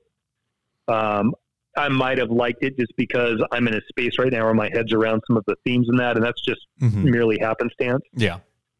I think the acting's really good. I think they took a very tough concept and built a nice piece out of it, which would be a lesser Disney villainess, and created a story that I cared about in not a super contrived, saw it coming from the moment it started sort of way. Uh-huh. And this is a solid single barrel for me. Mm-hmm. If this was on again, I would absolutely sit down and watch it. Emma Stone is terrific. Emma Thompson was terrific. Mark Stone. How about that? Emma Stone, and we've got a lot of names repeated in here. Yeah. Was really good in it. I cared about the characters. I thought it aesthetically was the best looking Disney film that I've seen in a long time. Yeah, it had. I thought for their live action stuff, it's second to none. It's the best live action that they've done, and I also like The Jungle Book, and that includes being more visually appealing than The Jungle Book. Yeah, I really like this film, Jesse. Okay, it's not perfect, but it was really good for me. So, what's the rating? Oh, did I not even say that? Gee, sorry, single barrel. Good, okay. Solid single barrel, middle road, single barrel. This is a nice film. Excellent. Let's see here. Yeah, I feel this was I think another pretty solid 2021 release, which we haven't had a lot of those lately. Thanks, Warner Brothers. Yeah. But this was interesting because we did preface that I am a fan of the cartoon. It's probably one of my favorite from the early years of that whole batch. Honestly, I watched that like 42. Is that when that is? I think it's 55. It's in the 50s. Okay. Yeah. So. You can tell the animation's getting a little bit more sophisticated compared to like the 40s-esque drawing of humans. Like it's getting a little more jagged, a little more rock and roll, so to speak. And I really like that. So I'm a fan of that. This was a film that I never needed. I never asked for it. I never wanted to know the origins of Cruella. And now that they've given it to us and offered it, I guess I am glad that I saw it, and I'm glad that it turned out as well as it could. This could have been, I think, like a really terrible movie. I think this could have been total rock gut, and it's definitely not. Again, there's some of those things that really hang me up. The CGI dogs, so unnecessary, and the 11th hour twist on a twist that we always tend to get from some of these movies. I think I'm a little different from you. I don't know if it's the runtime. Like I said, it's 2 hours and 15 minutes, which is, man, that's long for a quote unquote kids movie. I need like 20 minutes shade from this thing, but I don't know how often I'm going to revisit this one. But I am glad I definitely checked it out, and you're right. I'll just sing the praises too. Brilliant performances. I love the look. I love the soundtrack. It's just, I got what I got, and I'm happy with that. I'm going to give this probably about a call rating, right down the middle of the road. I'm with you in terms of live action Disney fare. This is definitely at the towards the top with I think the Beauty and the Beast and the Jungle Book. This is yards better than Maleficent, which should have been Home Run, which they just totally boggled. So I think that's the only other time they've like really dabbled in the villain origin tale. But yeah, it's I think just a call road for me. And again, the other thing that hangs me up, and this is just Jesse's soapbox, it's tapping into more intellectual properties instead of, doing the same story and just making a new movie out of it. You know what I mean? It could have just been a fashion movie about fashion rivals. That sounds cool. But the safety net of the backdrop of 101 Dalmatians is a bit of a deal breaker for me. So that's where I'm going to line up on that one. Yeah, if they were worried about just doing a fashion movie about fashion rivals and having people say, well, you're going to get The Devil Wears Prada, then this movie didn't do anything to quell those criticisms, because that's essentially what a lot of this film was anyway. Mm-hmm. Well, excellent. Okay. Yeah. Excellent. Well, let's wrap this up with our nightcap. Cruella de Vil, she's born to be bad, so run for the hills.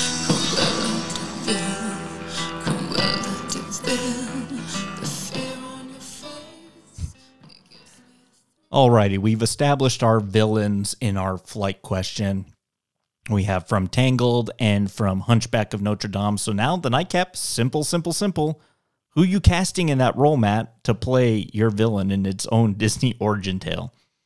This is the most perfect cast in the entire history of cast, Jesse. Okay. Are you ready? Yeah, I'm ready. I'm ready for it. And I even have the soundtrack song that the character will be introduced to. Okay.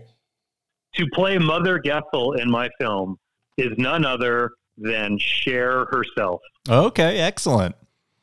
And the song If I could turn back time.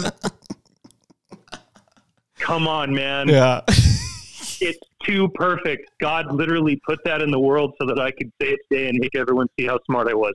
That is perfect. I wonder. I mean, she looked. How did she not voice that anyway? I know. Who did do the voice for that? Well, it's sure as hell not Cher. I don't know who was it, but it's not Cher. And I don't even like Cher, Jesse. I know. mean, Bang Bang, that's a great song, but man, come on, that's too perfect. That's pretty good. And Cher has had some work done, but like she's like in her 70s. She's in her 70s, but you know what I mean? Like she still looks really good.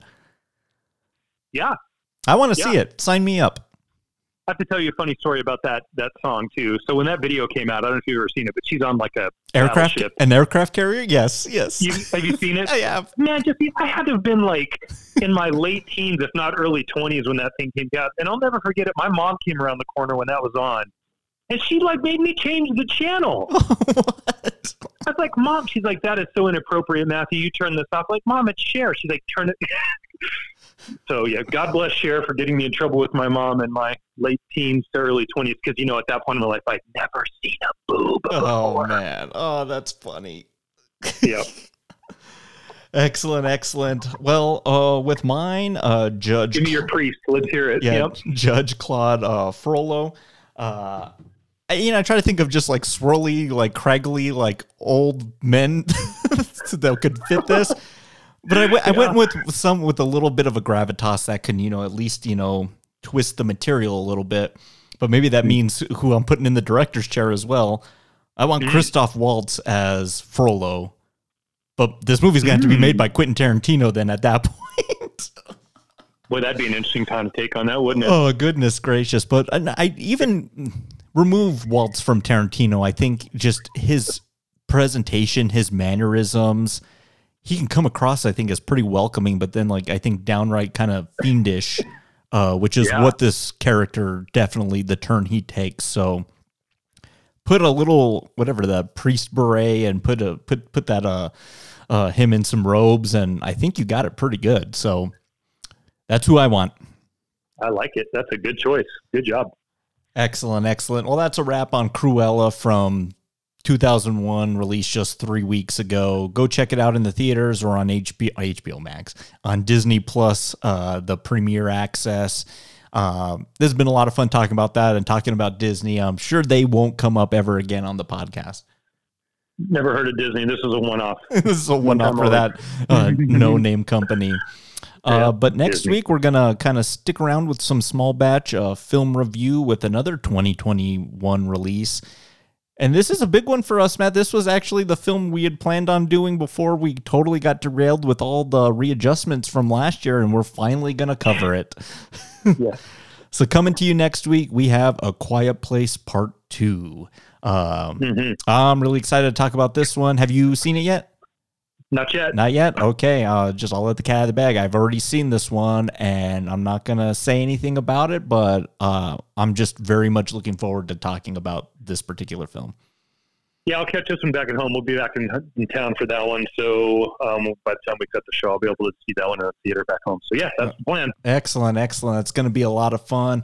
Go hit up the Patreon. We got a lot of fun stuff going on over there. We're going to be taking a deep dive into the Loki TV series, which just premiered on Wednesday. We're going to do that episode by episode, week by week, exclusively on Patreon. We just unleashed Tombstone Watch Along this week. And coming up in a couple weeks, we'll be doing Dazed and Confused. All right. And then, you know what? We have a lot of fun stuff planned here in the next coming weeks. So, Matt, this has been a lot of fun to do this, talk about these films. I do miss you sitting across from me, though, so it'll be nice to have you back next week. But until then, we'll see you. We'll see you next time. Hit us up on any of the social media platforms or at risesmileproductions@gmail.com. But until then, we'll see you next time. Go Islanders! Everybody have a good week. We'll see you in the dark. Thank you for listening to Rye Smile Films. For more Rye Smile content, go to patreon.com/RyeSmileFilms for exclusive bonus episodes, plus feature-length watch-along commentaries on your favorite movies, and TV show recap episodes covering the best from the small screen. For Rice Smile Films merchandise, go to tpublic.com. Cruella is property of Walt Disney Pictures, Mark Platt Productions, and Gunn Films, and no copyright infringement is intended. Until next time, cheers. So what now?